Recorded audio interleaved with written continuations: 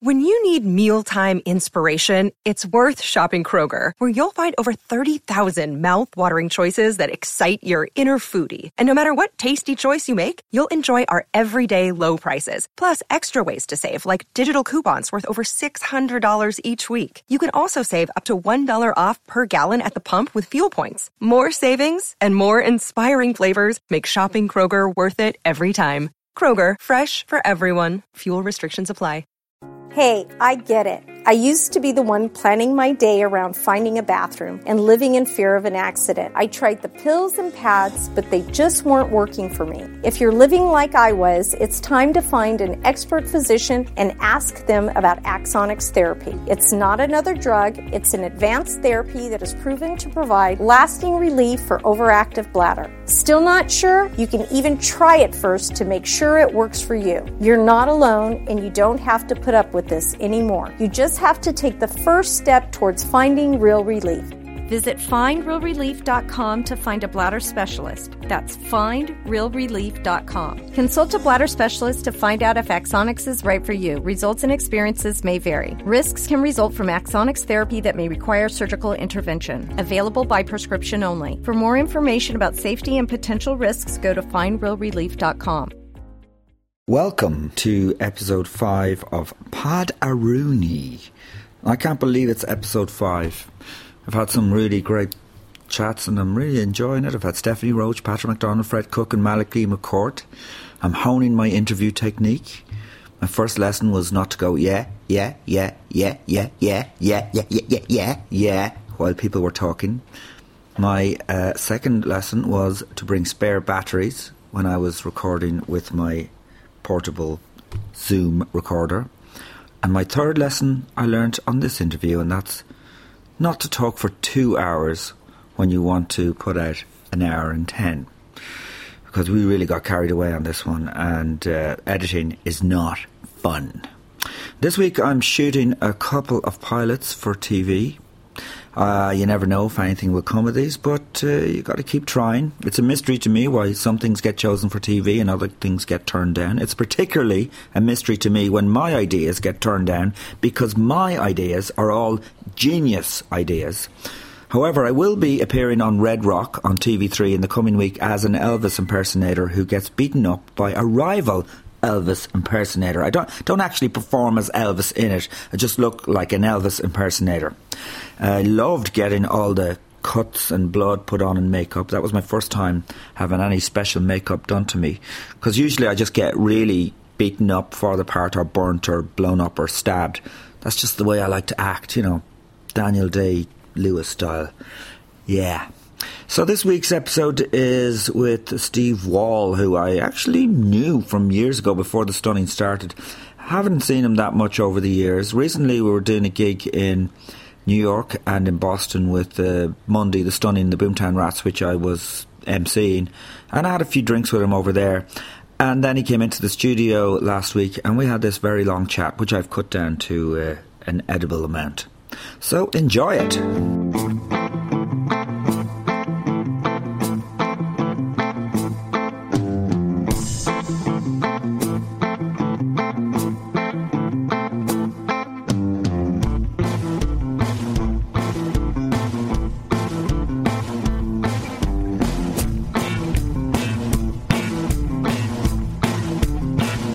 I was listening to a song called Bird in a Cage, right? Oh yeah, yeah. So is that kind of talking about your growing up? Yeah, that's my little autobiography. Yeah.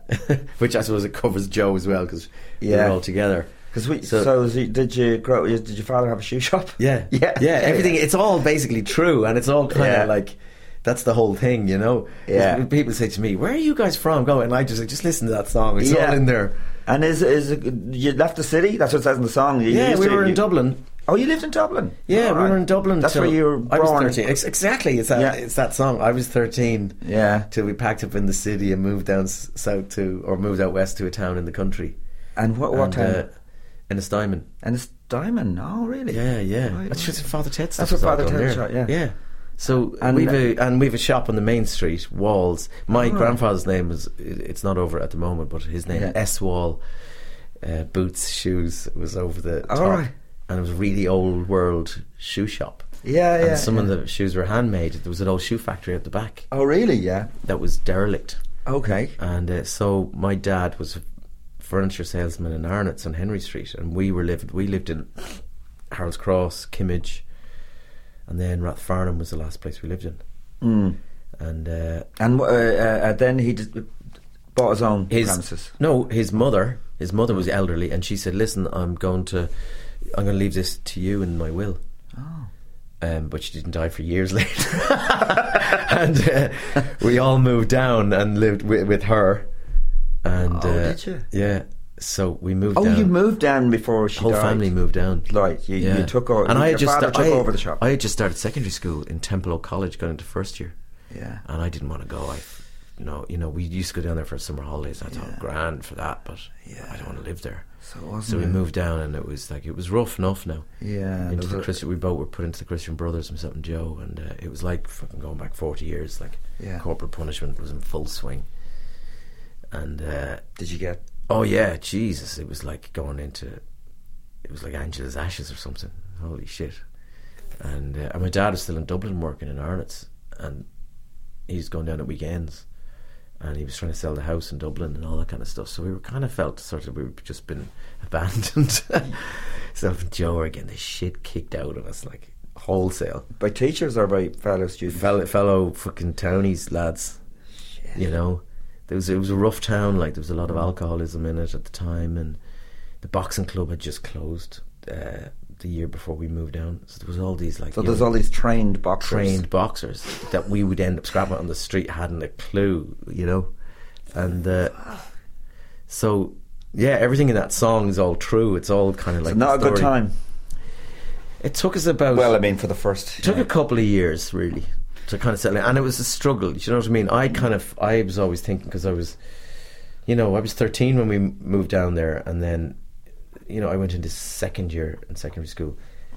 So I'd had a taste of life where we had multi-channel TV and a school that was taught several languages and had a science lab, and swimming was on your curriculum. Yeah. And all kinds of sports and everything. We went down there, and my class second year was 11 pupils. Holy God. And these ferocious Christian brothers that were just like, they'd strike fear into your soul. But did they use a belt or they had leathers, and they'd use their fists and the back of their hand, and they'd twist your nipples and all kinds of stuff. Yeah, they were fucking full on, and all of this was when corporal punishment was, certainly in schools in Dublin, that wasn't going on. Yeah, I suppose you're about the same age as me. I went to Christian Brothers for 2 years in Drogheda, but one guy had a strap and a teacher had a stick. Yeah. And another guy would knock you on the head with his knuckles. Yeah. But they'd throw the Glantor at you and all, full force, a block of wood. Yeah. And it'd hit you on the head, or some fell on the head, and there'd be a shower of chalk dust, you know what I mean? Yeah. But I mean, I think they'd be worse if you'd had a taste of a proper good school. Yeah, to go backwards, rather than if you grew up with it, you'd think, exactly, you think that's it, that's just it, and you take it. But I was kind of in shock, Yeah. And when we went down there as well, there was one television station, because it was you got your TV on an aerial. We all lived in a tiny room at the back of the shop with a Stanley range, and everyone it was the only warm room in the house. Oh, Jesus. We were all in there, and a little bell would go off when somebody came in the front door of the shop, a customer. And she might only ring twice in the day. Yeah. And we were all in there with the grandmother watching a black and white TV with just Telefiche airing on it, one channel. Yeah, so how did you get into music? What kind of music? Did you buy records? Were you listening to it on the radio? Well, I'd say my interest in music definitely started, and we were living in the house in Harold's Cross with my grandparents. My mother came from a large family. There was 6 girls and 1 boy. And the house was full of all their records, so it was stuff that kind of spanned their ages. Yeah. So my aunts, including my mother and all, would have been listening to stuff like Ella Fitzgerald and Sarah Vaughan and Dionne Warwick and the Burt Bacharach stuff, all of that. And so it was all vinyl. and there was an old Dynacord, you know, you lift up the lid, one of those kind of record players. And then the younger aunts would have had stuff like all the Beatles records and the Kinks, and you know, there was no Rolling Stones records there. They obviously didn't like the Stones, but but that's pretty good stuff. But great stuff. I mean, my parents bought stuff like show band stuff. Right. Do you know what I mean? Yeah, so, yeah. I didn't have any aunts or uncles. Yeah. buying No, it was that's cool stuff. I found it was quite different, I suppose, the tastes in Dublin as to when we moved down to the west, you know, because when I was around, I suppose I would have been around like 7 or 8 when I was allowed to actually put a record on. And I think that I just started listening to Beatles records. I remember like Please Please Me and Sgt. Pepper's and all that as a kid, putting it on, and then, you know, they often printed the lyrics on the back and with great sleeve notes written by some music journalists and all that.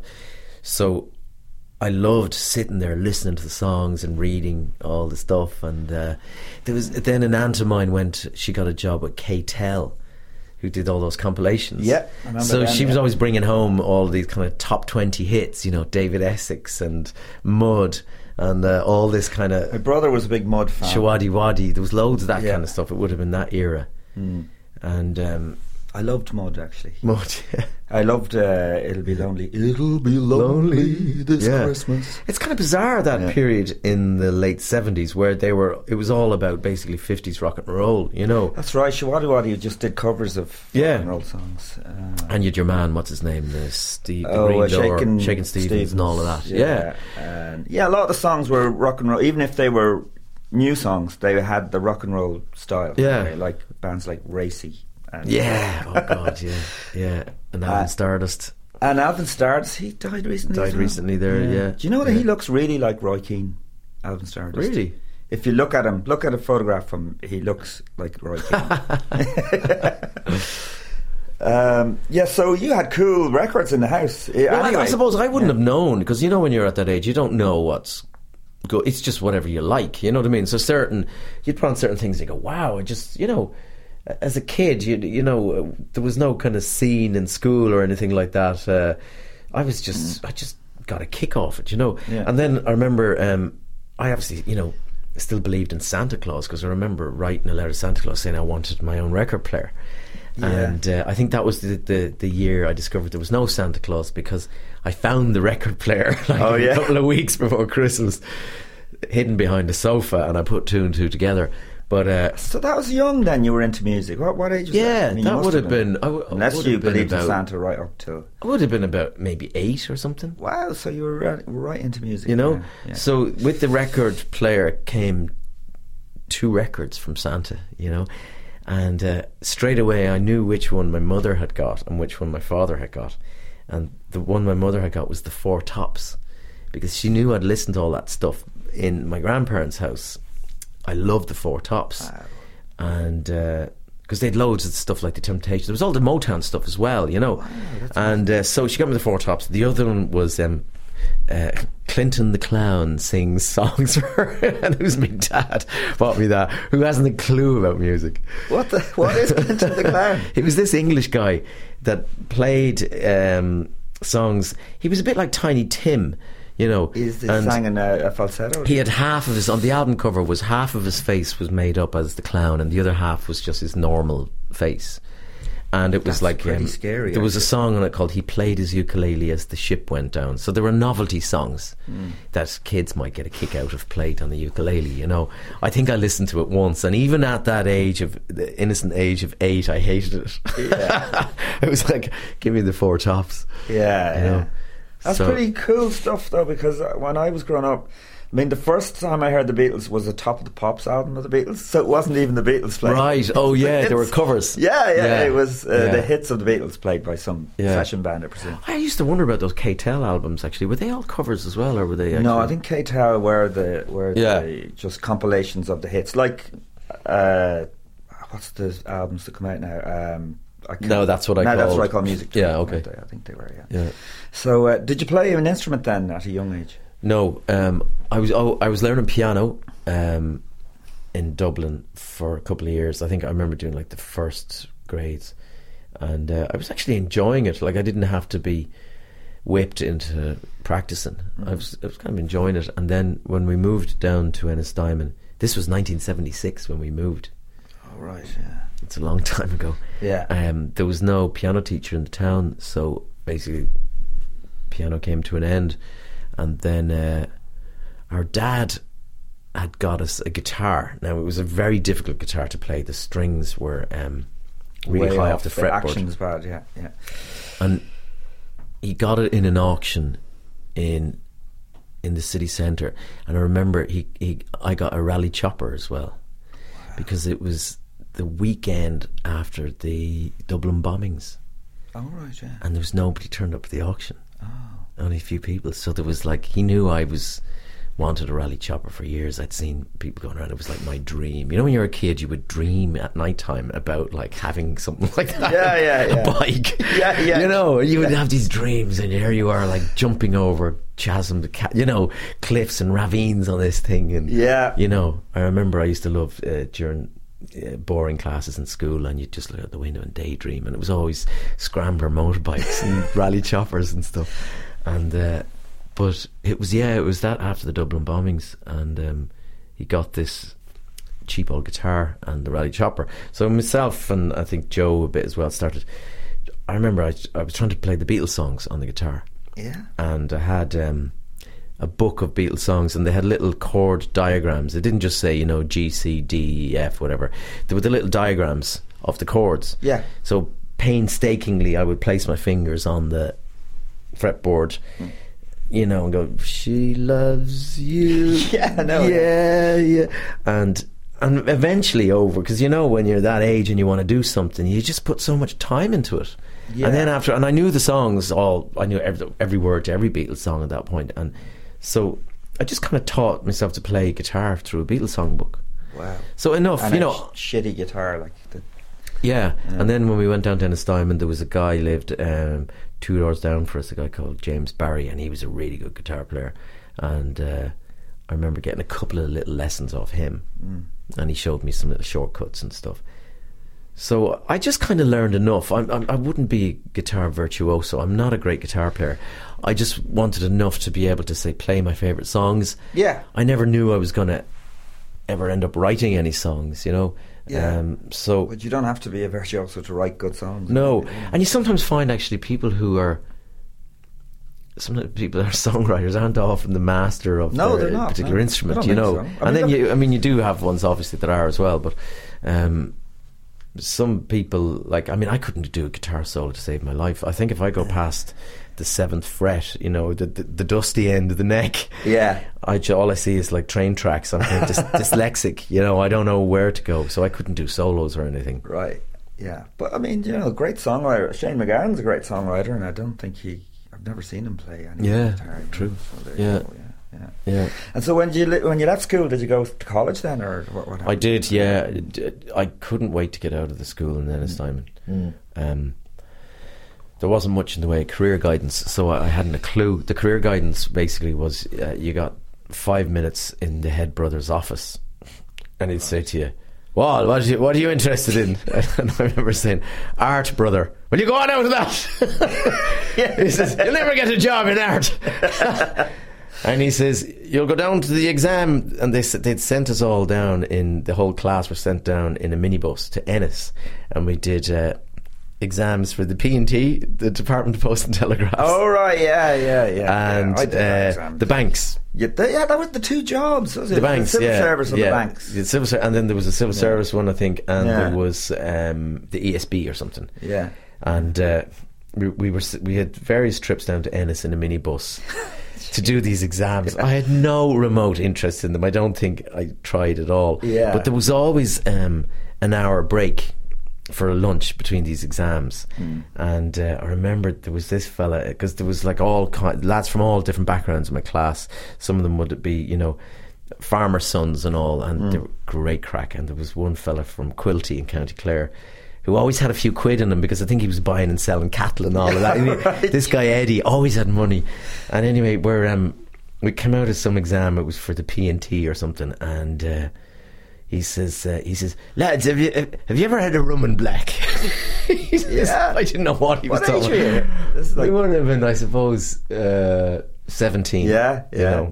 You know, and at that point you'd have been doing a bit of cider drinking and stuff like that, Right. you know, at the back of the disco and all Yeah. that. But rum and blacks and now black. was another That's thing. really He says, sophisticated. no, oh, it's a lovely drink, he says. And he says, come on, we'll go in here. And we went into some bar, and I remember it was the middle of winter, it was really cold, and there was a fire down the back. And we sat down there, and Eddie, who kind of looked older, because the lads, some of these lads, the farmers' sons, when they came to school, they wore suits, old kind of suits and stuff, you know. Right. Do you know what? Farmers always wore suits then when they were out milking. Yeah. They wore a jacket and a waistcoat. Yeah. So he had a suit. So I suppose he looked a bit older than he was, and so he went up, and there was probably about 6 of us. He ordered 6 rum and blacks. Yeah. There's only like a little glass. We were like, oh, let's go, knock them back. yeah, They're gone. And then I suppose 3 rum and blacks later. Anyway, Yeah. we thought, geez, they're lovely, Eddie. They're great.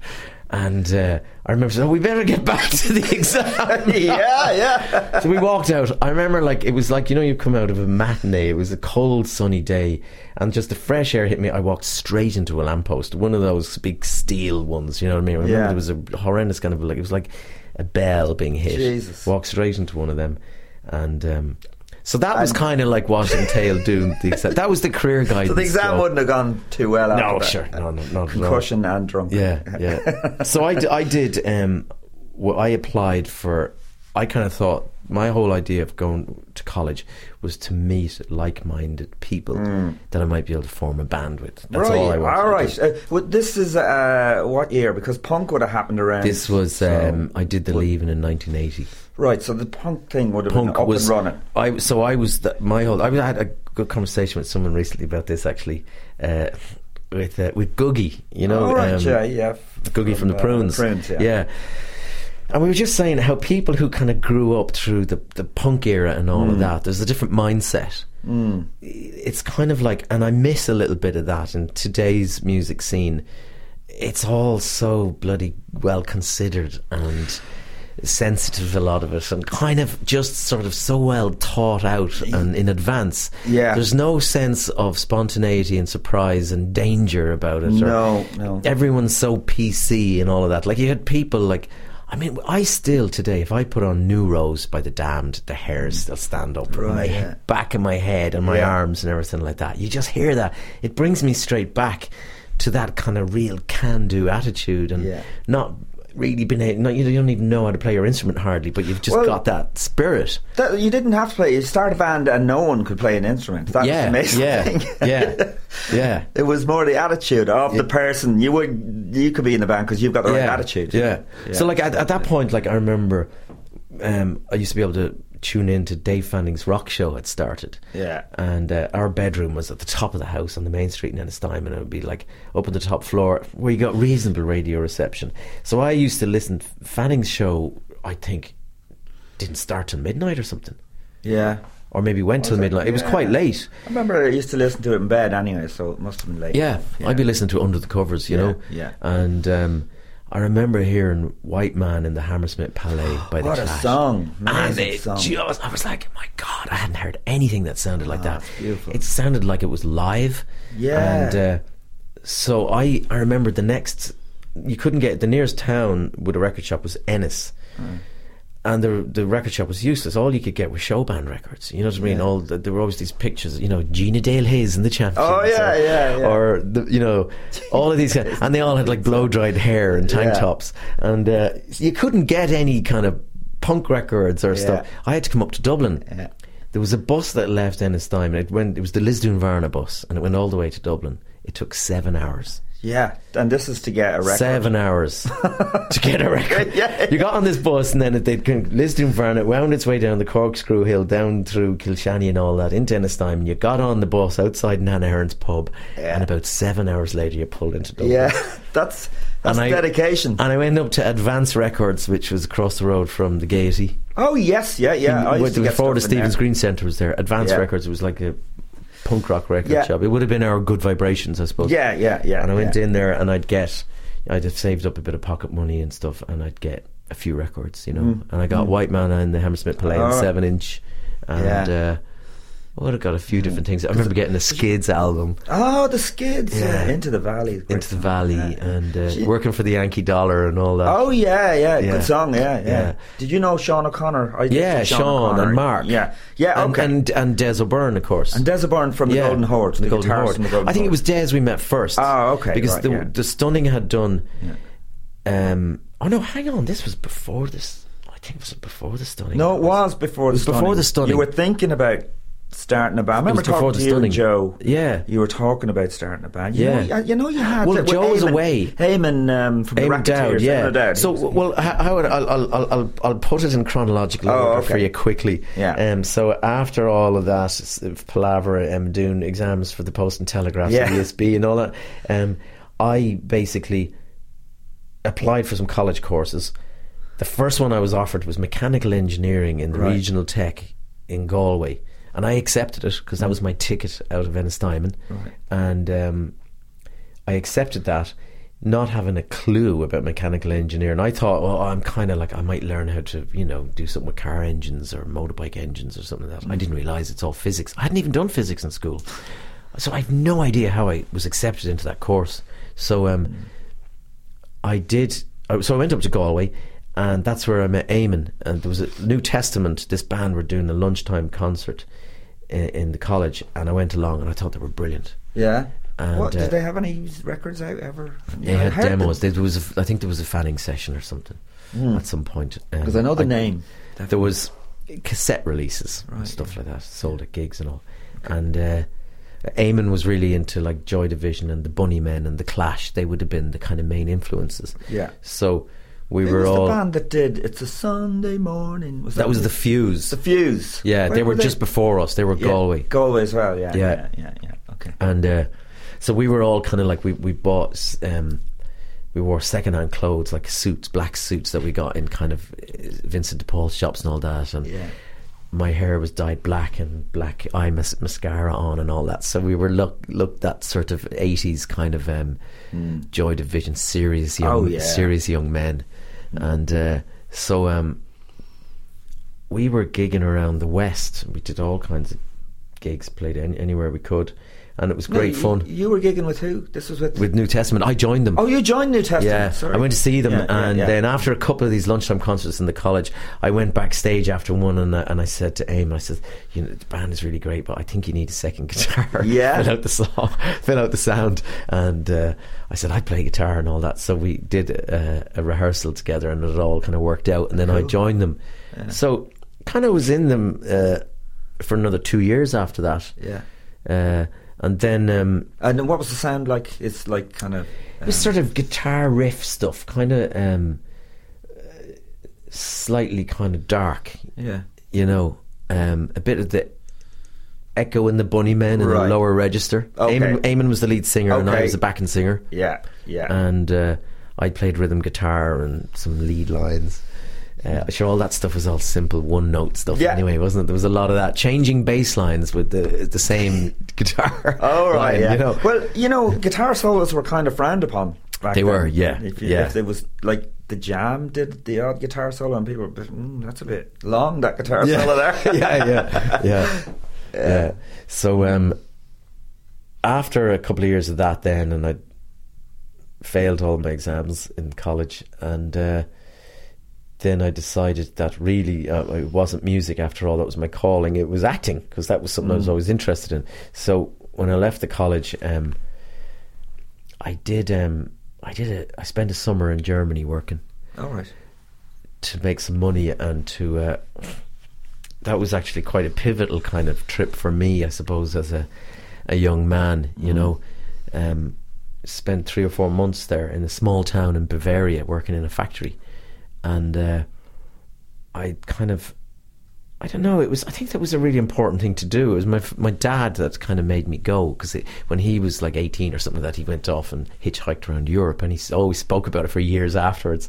Right. At every family gathering he'd go, did I ever tell you about the time I hitchhiked around Europe? And we'd all go, oh jeez.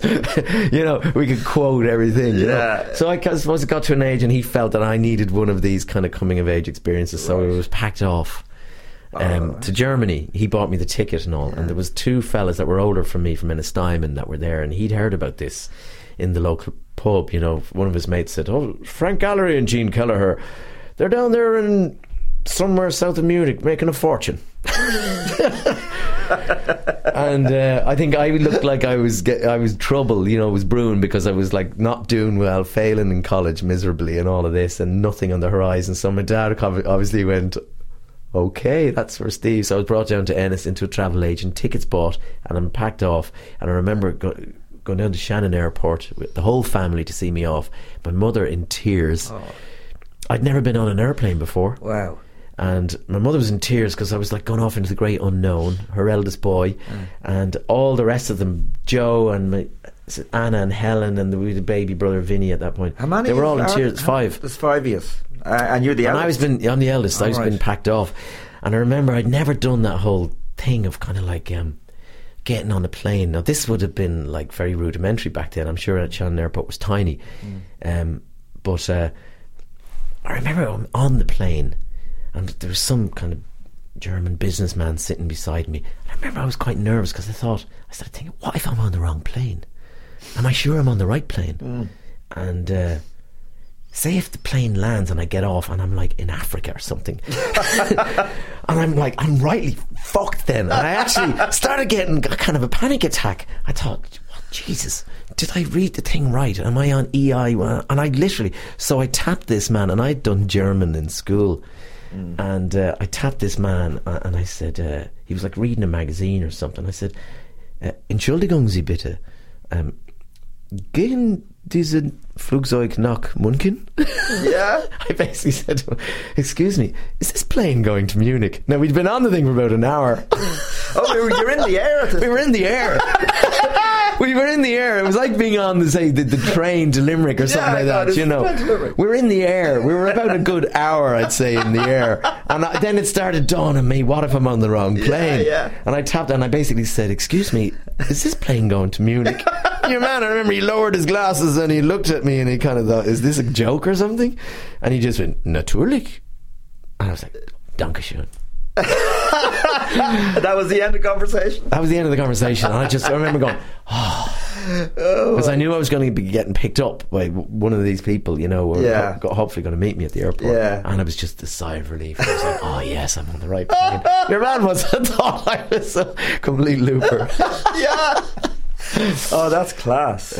So anyway, when you came back from Germany, is that when you decided the band thing was going to be something? I did a year. I went into the Druid Theatre in Galway, and I decided, you know, I wanted to do my own thing for a while, and I was really interested in acting. I loved films, and I was fascinated with all of that, and theatre. I used to read plays. I was really into. Yeah. I used to read a lot back then, an awful lot. I was really into, you know, French literature and Albert Camus and André Gide and all that stuff. You know, I suppose I was like a young romantic, I suppose. You know, that kind of... Yeah. You know, I was loved reading all that. I was Joyce reading and all of that. Dostoevsky and all. Really hard stuff to read. Stuff, yeah. I look at the books. I still have those books at home and I go, my God, I've read all of those. It's brilliant. But, I mean, it really stands to you, I think, when it comes to writing in later years. You don't realise it, but, like, it does kind of... open up so much to you. Actually, Hosier was talking about that as well in an interview I read. I think he's a well-read young chap, you know. But it does actually, when it comes to songwriting and all of that, I think it really helps in your choice of words and your taste and how you describe things, because you've got a kind of a bank there of reference, you know. So I used to read a lot of plays and all of that, and I was always interested in theatre. So I basically just walked into Druid off the street, and I was interviewed by Mary Mullen, the actress, she's a famous Irish actress. And so you just went in and said... and I just said, I'm interested in this, like that. And she said, yeah. And I can't even remember if I had any kind of monologue or anything. I don't think I did. And I just got on, we had a chat, got on really well, and she just said, well, will you come in on Monday and we'll find something for you to do. Wow. So I ended up with them, I was with them for about 2 years.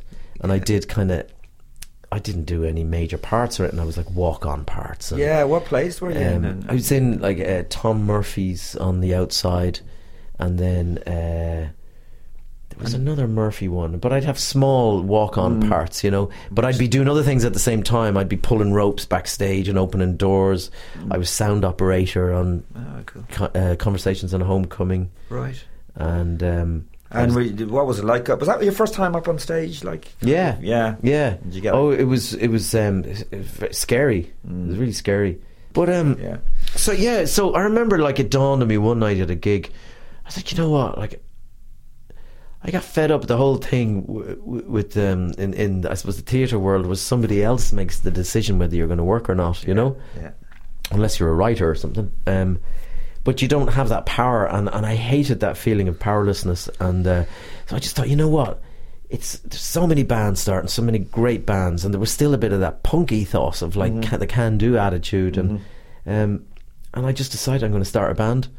So I put an ad in the hot press, singer seeks, blah blah blah, influences and all that, and I booked Aidan Walsh's one of his rehearsal rooms for 2 nights, and met loads of musicians, and we kind of jammed and stuff, and met loads of people, and then it was kind of, because that now my mind was clear, that's what I was going to do. Okay. And I was down in Galway, like, it was, I can't remember, there was a bank holiday weekend or it was Easter or something like that, and I went down to Galway for a few days. And the band kind of fell together there. I always knew that Derek, the guitar player, used to have a second-hand music shop in Galway. He sold, you know, vinyl, and he sold second-hand guitars, electric guitars and amps and stuff. I didn't know him. I knew his girlfriend, who was in the college. I didn't really know him that well, but when you'd go into the shop, Derek would have records on. He'd have Van Morrison records on and Johnny Guitar Watson and stuff like that. And he'd be just sitting there behind. He'd pick a guitar off the wall and he'd be soloing and all this. I was going, man, he's an amazing guitar player. If I ever put a band together, I'm going to ask him. So one day I walked in and I asked him, I'm putting the band together, and he kind of went, yeah, might be interested, you know, that kind of thing. And then he is brilliant guitar. When I saw he in New York and Boston, I went, wow, God, he's very good, isn't he? Lovely, and he has this kind of unique sound. style of a kind of, it's a soulful, groovy style, but with a country influence. So they're kind of country licks as well as that sort of like soul stuff, you know. It's beautiful. It's quite, you know, I don't know anyone who's kind of plays guitar quite like that at the moment, you know. And then he's from up in Donegal. He's from Donegal, And then Cormac the drummer. Cormac was the last drummer in New Testament. Oh, okay. So we already knew Cormac. Yeah. And Cormac wasn't playing with anybody. Cormac had studied archaeology, so Cormac was working in Waterford, like on some archaeological dig. All right. Digging up graves, as we used to say, I think, in a press release. Vikings, probably, yeah. And then Joe had been away for months, travelling around Europe, having his kind of coming of age, the age of reason. So Joe, at this point, had stopped in Switzerland and had a job in a hotel as a pool attendant. Wow.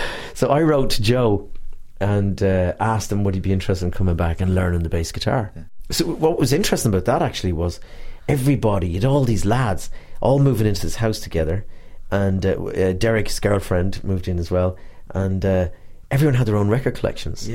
So you had all of this stuff. Like Cormac had loads of great stuff. His dad had all these Blue Note jazz albums, and then Cormac's own records were all stuff like Pere Ubu and and you know, loads of the Stooges and stuff that I didn't have. Packed was a Pere Ubu song. And there was then a guy moved in after a while, a guy called Dara Phelan, who was I think he's now the chief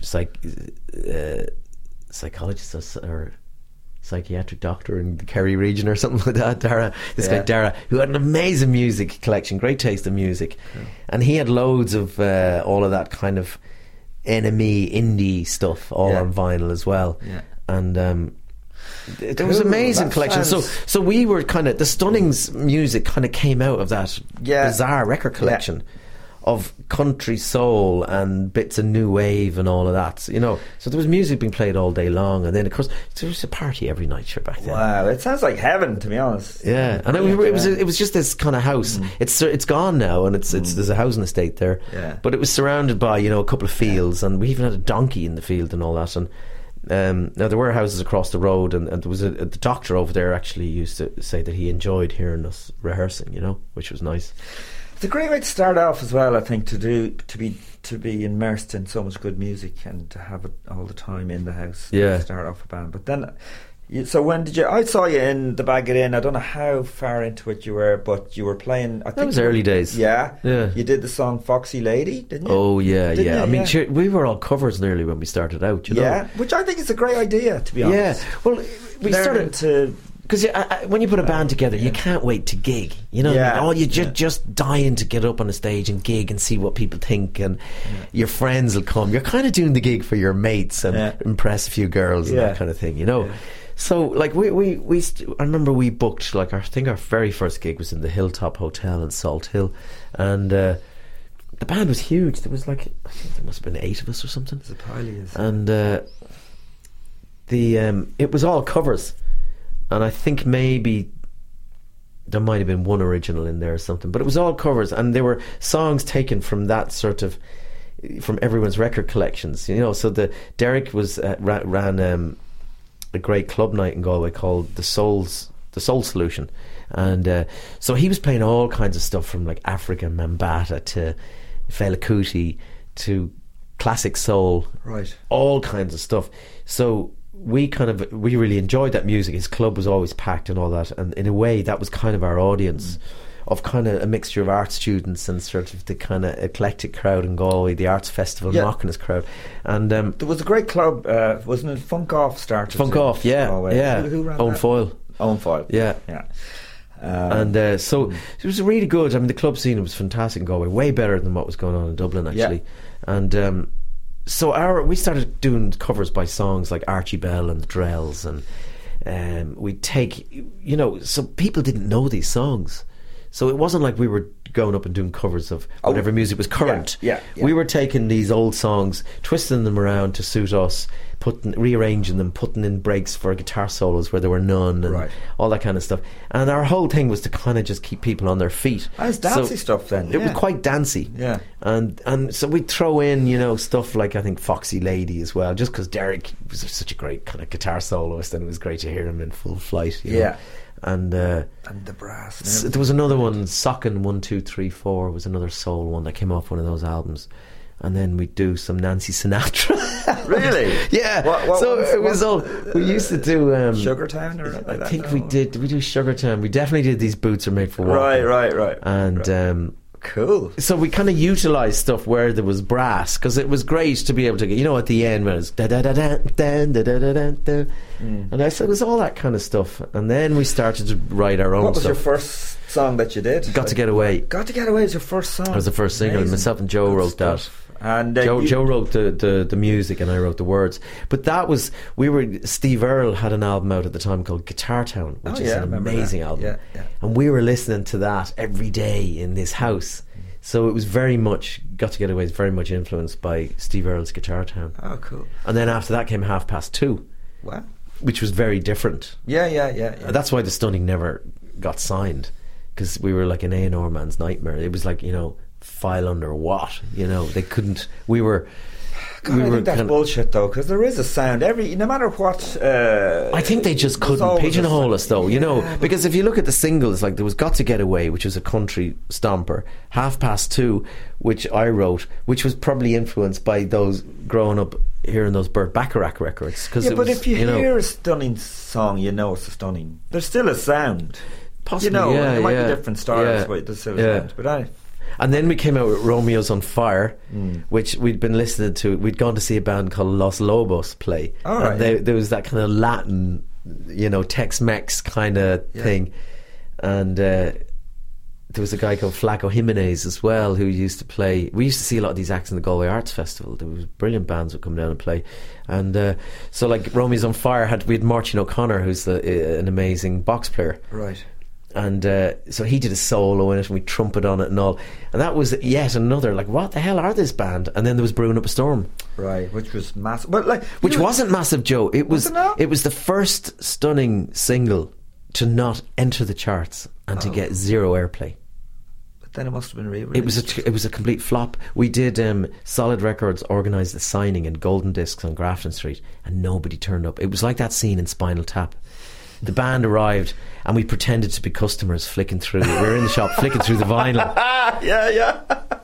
Nobody came. I think one person came in, heard about it or whatever on the radio, bought the 7-inch, And the fella says that's the band over there. They're kind of like incognito, and that was it. It was a flop. Got no airplay. It was too guitar-y or whatever, and so everyone thinks that was an instant hit. It wasn't. Brewing Up a Storm became, because we used to gig so much, it became this kind of gig anthem, and it went from a song that we had in the first quarter of the set to one we had to end the set on, and then it just became this.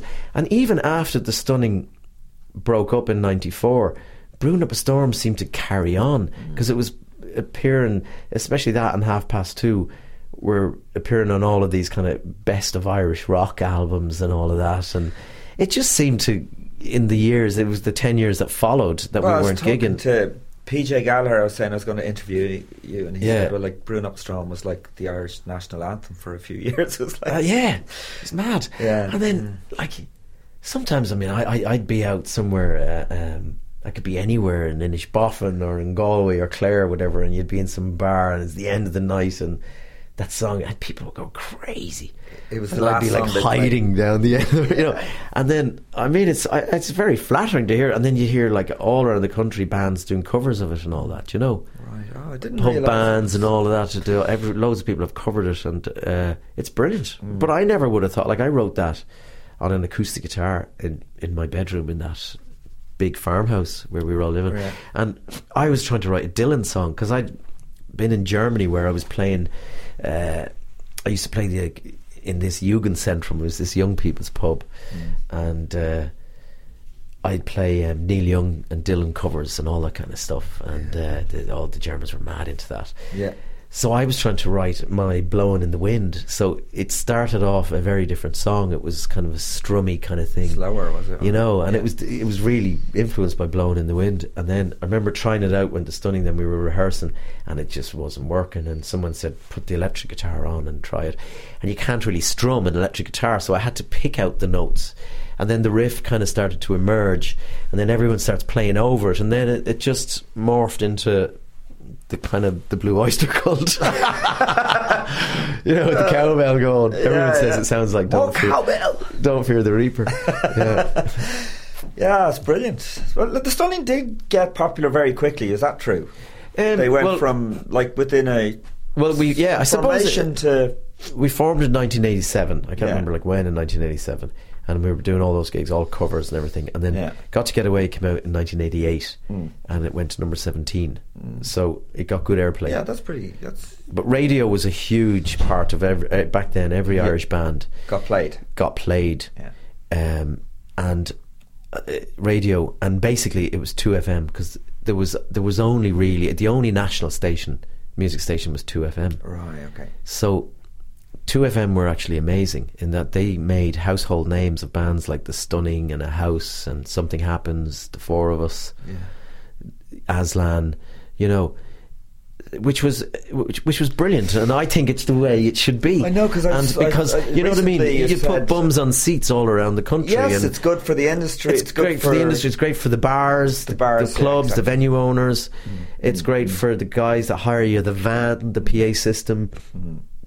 The crews.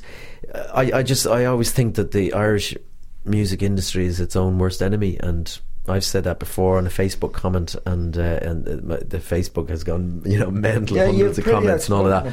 But you know what I mean. I kind of the Guinness Day, Arthur's Day, and all of that. Yeah, I mean, because they're not booking Irish band, they're bringing over. Well, that's all I was giving out about at the time. It was, I think it was the second or third Arthur's Day, whatever, and the full page ad in the Irish Times, whatever paper it was, said, the stars are maybe coming to your local, and all the acts were all from the UK. There was 8 headline acts, all UK, and in small print at the bottom it said plus over 500 homegrown acts.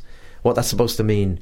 Us, Mundy, Jerry Fish, all these people who have put their blood and sweat into music and the business and building up something in this country, and then you've got an organisation that comes in and rolls out the red carpet to imported talent, and that's what I disagree with. And I still think that it was that period in the mid to late 80s and the early 90s was where the Irish music industry really helped itself, and Irish radio, because 2FM, I suppose, wasn't looking over its shoulder, wasn't too bothered about the ratings. They were the music station. Yeah. And now music has become the filler for advertising. And all the stations are concerned about is their listenership numbers and the ratings and the advertising revenue as a result. So it's not helping, you know what I mean? An Irish band releases a single, and if it's a quality single and it's not getting played, then, you know, Mick Dolan can't open up the venue on a Wednesday or Thursday night.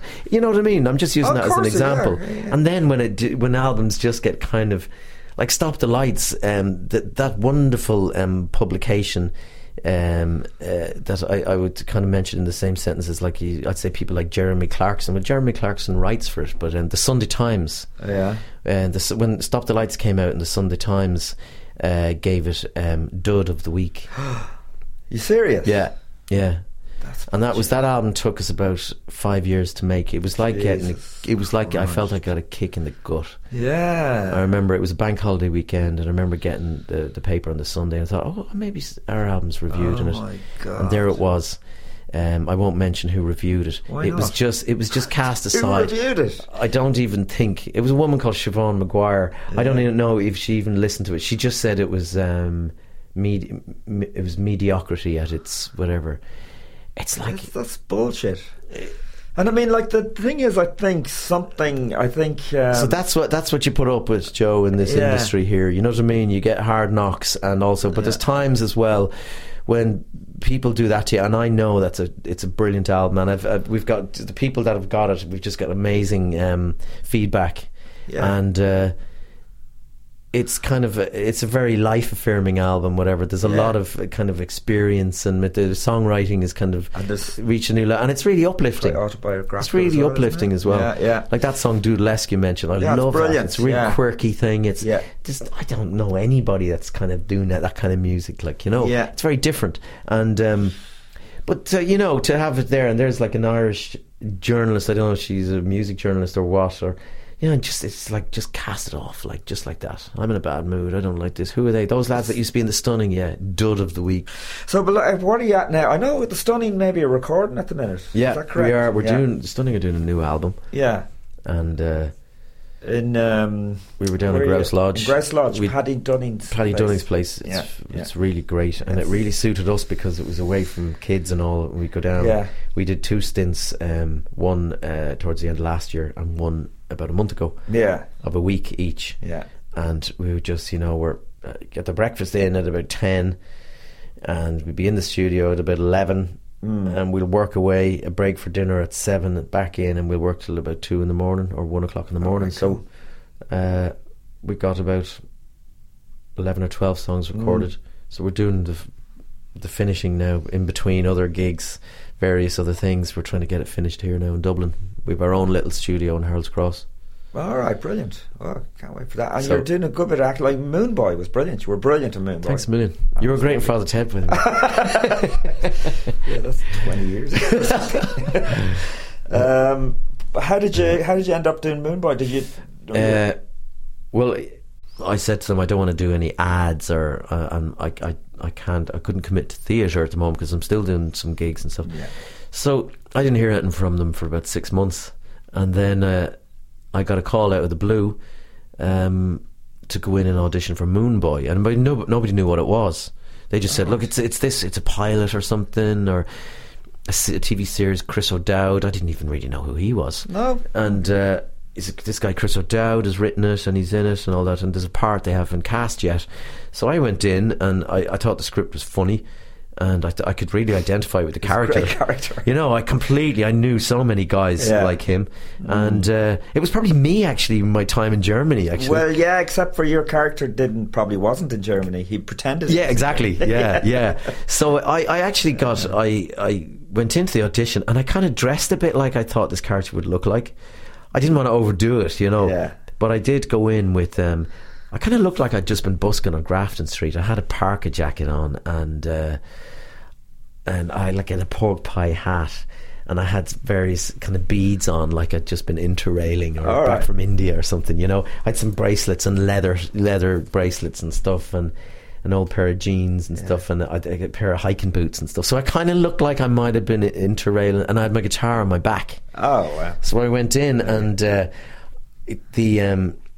was kind of doing I was basing the accent on a Clare accent on a friend of mine down there, and I was kind of ad-libbing a bit.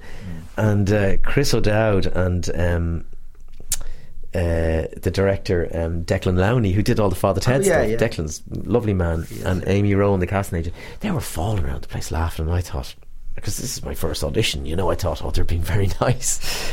And I was, doing all this "Leave it alone" and all this like really Clare stuff, and all. They thought it was great. Right. And then I had to sing a bit of a song, I'm busking, and I was kind of getting them to join in and everything, like, in the name of love, and getting them to join in. And actually at the audition putting them on the spot. All right, okay. Come on, sing along with me, kind of thing, Yeah. And he actually stuck that in the script in the end up. All right, yeah. So when Peter McDonald, the brother, comes up, and in the town bus. I'm out in the town with Martin Moon, and then I kind of get him to awkwardly sing as well, But so I did I had a bit of crack with it, actually. Yeah. And kind of went off, kind of thought, well, that was a bit of fun, it wasn't too nerve-wracking. And then it was about 5 days later I got the call that I got the part, and I was absolutely delighted. But I remember when it was, whatever it was, like a month later or something like that, and been driven down to Boyle, and the first scene that we shot was that scene, the busking scene in the town centre in Boyle, beside that pillar or monument, whatever it is. And I remember going, we were walking up, I had the costume on, and it's like 7 a.m, and the dawn is just coming up. You've already been there, had the breakfast, got the makeup, the costume, and you're going up to the location. And then it kind of hit me, I saw that they'd stopped traffic, and there was people gathered to watch it, and there was the camera crew, and I remember going, oh Jesus Christ, what have I done? I got so nervous. Yeah. It was like, this was it, and I hadn't actually thought about, because I hadn't really done it before. Right. So it was like the audition was a cinch, and I remember getting this real panic attack. I had a vision of me just running down the main street in Boyle, running away.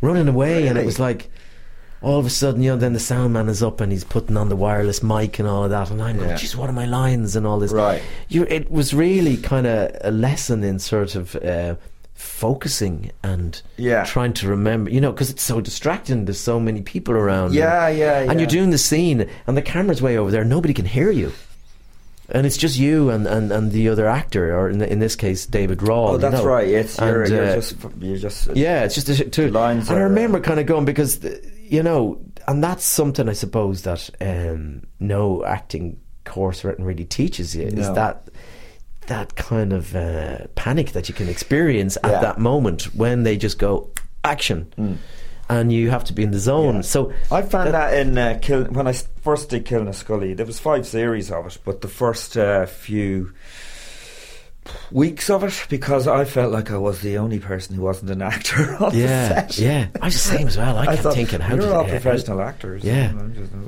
there's it's right. There's loads of people looking at you. I think.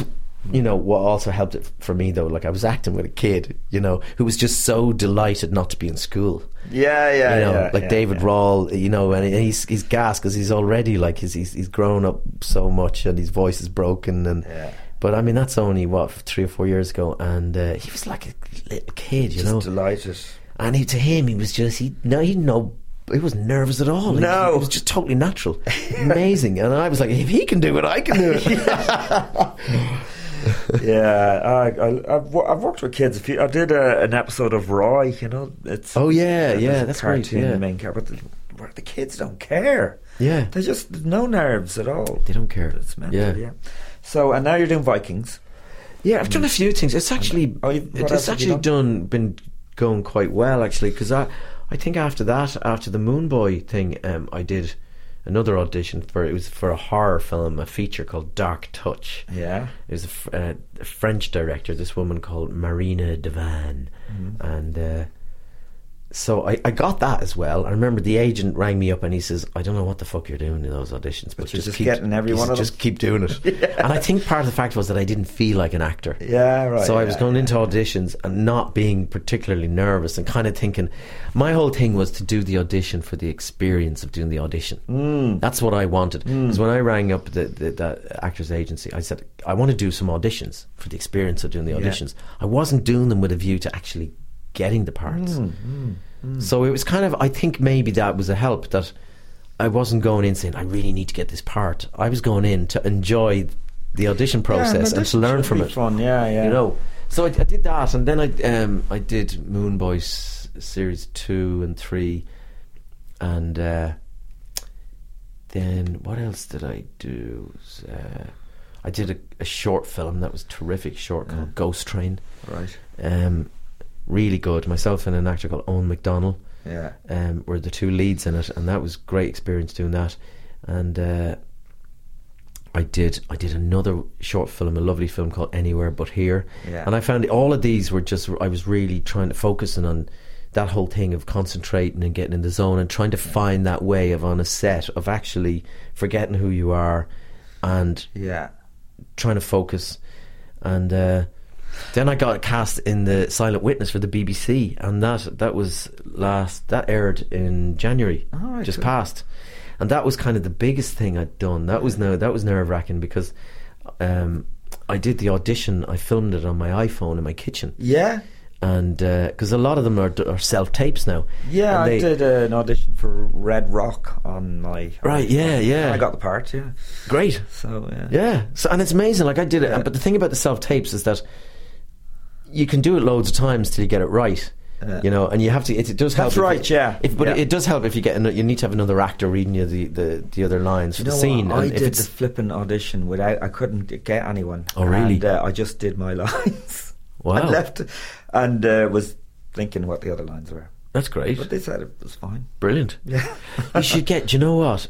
Get one of your kids to do the other lines. Yeah. When I'm practicing scenes now, my daughter loves doing it. She loves. Right. She helped me with the Viking stuff, learning the lines. Right. Okay. Yeah. You know. What age is your daughter? She's 9. So the Viking, that would have been 2 years ago when I did the first Vikings, and but she loved it, reading the lines back to the characters. But it's good because you know, you get it. It's easier to learn them. I find in a kind of conversational way, like, you know.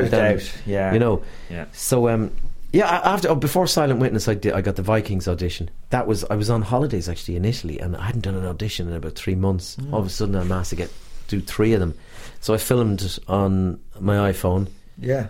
Found an internet connection, wires down by the poolside. Yeah. Sent it off and ended up getting the role. Cool. So my character appears in season 2 in 2 episodes, and then they brought me back for season 3, which is airing at the moment. I think I'm in 2 or 3 episodes in that, and I'm back on it in April for season 4. Yeah. But basically the silent I'll finish it off for you just on the acting stuff. The Silent Witness thing, when I got that, I went over to the UK. I had 3 trips over there, and it was an amazing experience.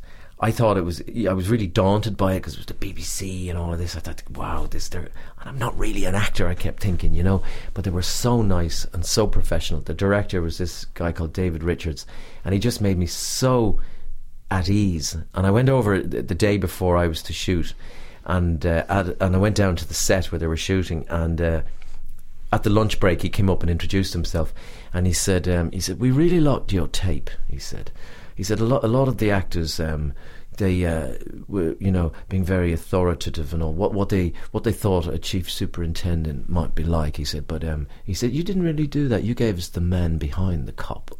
That's nice. No, I didn't know that. You know, I didn't know. I thought I was just doing it my way. I wasn't being too far from myself. And that's what they wanted. They wanted the human, the man behind the cop and all this, because there's a whole thing where I'm having an affair with this other detective chief inspector, this woman. Right. And she's in Sherlock, actually, Zoe Teller. She's brilliant.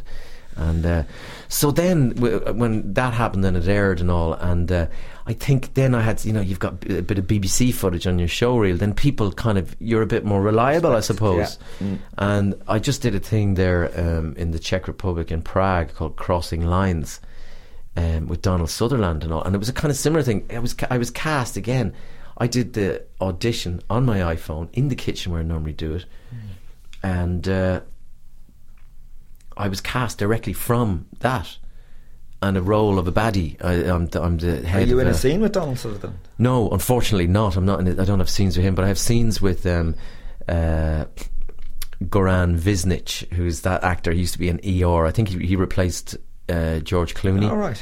He's a Croatian guy. All the girlies love him. He's tall, dark, handsome Croatian guy. He's based in LA, and so I've got scenes with him. And it's good, actually. It's a kind of a global crime drama thing. It's very high tech and all. And I play this guy called Fitzroy, who's the head of a private security company, so very dodgy. But Donald Sutherland is after me because he knows I'm involved in shady stuff. All right, cool. So that was done. I finished that about 2 weeks ago, and that'll come out at the end of the year. But it was a brilliant experience doing it, because I kind of found it was the first thing I did where I had like some long scenes, like good dialogue and. Scenes where I really had to work on them, and then they told me, because in the audition they said do it in your own accent, and the day before I went over they made changes to the script, and they told me that my character was now English, so I had to do an English accent. That kind of threw me, but they had a dialect coach there, an American woman, and she was terrific. So we had to find a specific accent that suited this character, because he was a working class guy that kind of made good and tough guy, ex-army and all of that, so he couldn't be that kind of RP sort of Colin Firth kind of accent. And I didn't want the East London wide boy, because that's just too cliched. And I mean, why they just get a guy from East London to do that? So I had to find an accent that was kind of a little bit neutral, but suited this, showed a little bit of the street but a little bit of sophistication as well. Okay, but that was probably the biggest learning curve I've had in the acting thing to date. That's a film, is it? No, it's a television series, and I'd be each Crossing Lines. Crossing Lines, and then you're in Silent Witness. That's coming up. Silent Witness aired in January. Oh, did it? Okay. And Crossing Lines will be at the end of this year, and then Vikings. I'll be in series 3, which will be on RTE probably soon. I pop up in that. And any gigs coming up? Gigs, yeah. We're actually doing Leopardstown. I think it's August 6th or something like that. We're doing Leopardstown Racecourse with the Stunning, which is some stunning gigs, because basically we have to get this new Stunning album finished. And the album may be coming out, I suppose.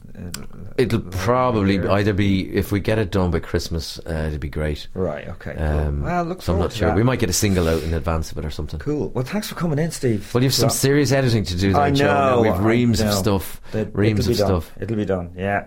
Thanks for coming in. And you're looking well, because yourself and Joe, you're unbelievable. Not grey hair in your head. But I have loads of grey hairs. Have you? No, well, compared to me. I have loads. Look, I have loads. It's just they're just. I don't dye my hair or anything like that. No, it's something else. Anyway, listen, thanks for coming in. I like your grey streaks anyway. Oh, really? They're very kind of distinguished looking, yeah. Thanks. Yeah. All right. You like your man Paulie in The Sopranos. Paulie with the wings. Wings. It was going well until you said that. Anyway, yeah. Thanks a lot. Thanks, Joe.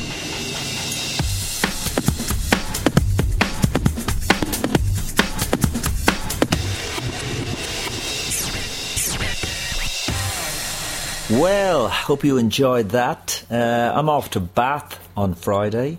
I'm doing a gig in St James Wine Vaults in Bath at the Bath Comedy Festival on Friday and Saturday. And I'm in Limerick on Sunday night in McGettigan's Bar. That's a free gig with Paddy Casey, actually. So come along to that if you're in Limerick. Tomorrow I'm interviewing Eleanor Tiernan for the episode 6 of the podcast, and the week after I'm interviewing Cod O'Riordan, formerly of the Pogues. I love interviewing people, I have to say. It's really something I like doing. I like finding out about people. Mostly people like talking about themselves, I think, to me. I think I could have been a good therapist, but I'd probably be the type of therapist that would need a therapist after every therapy session. I'd probably interrupt patients by saying, "You think that's bad? I had it much worse." Yes, if you want to find out about any of my gigs, go to www.joerooneycomedian.com. Thank you to Steve Wall for coming in. Thank you to Andrew Mangan for producing every episode, but particularly this episode, because there was so much work to edit it down to a listenable amount. And thank you to everybody at Castaway Media. Thank you to Daniel Rooney for providing the music for the podcast. And thank you for listening.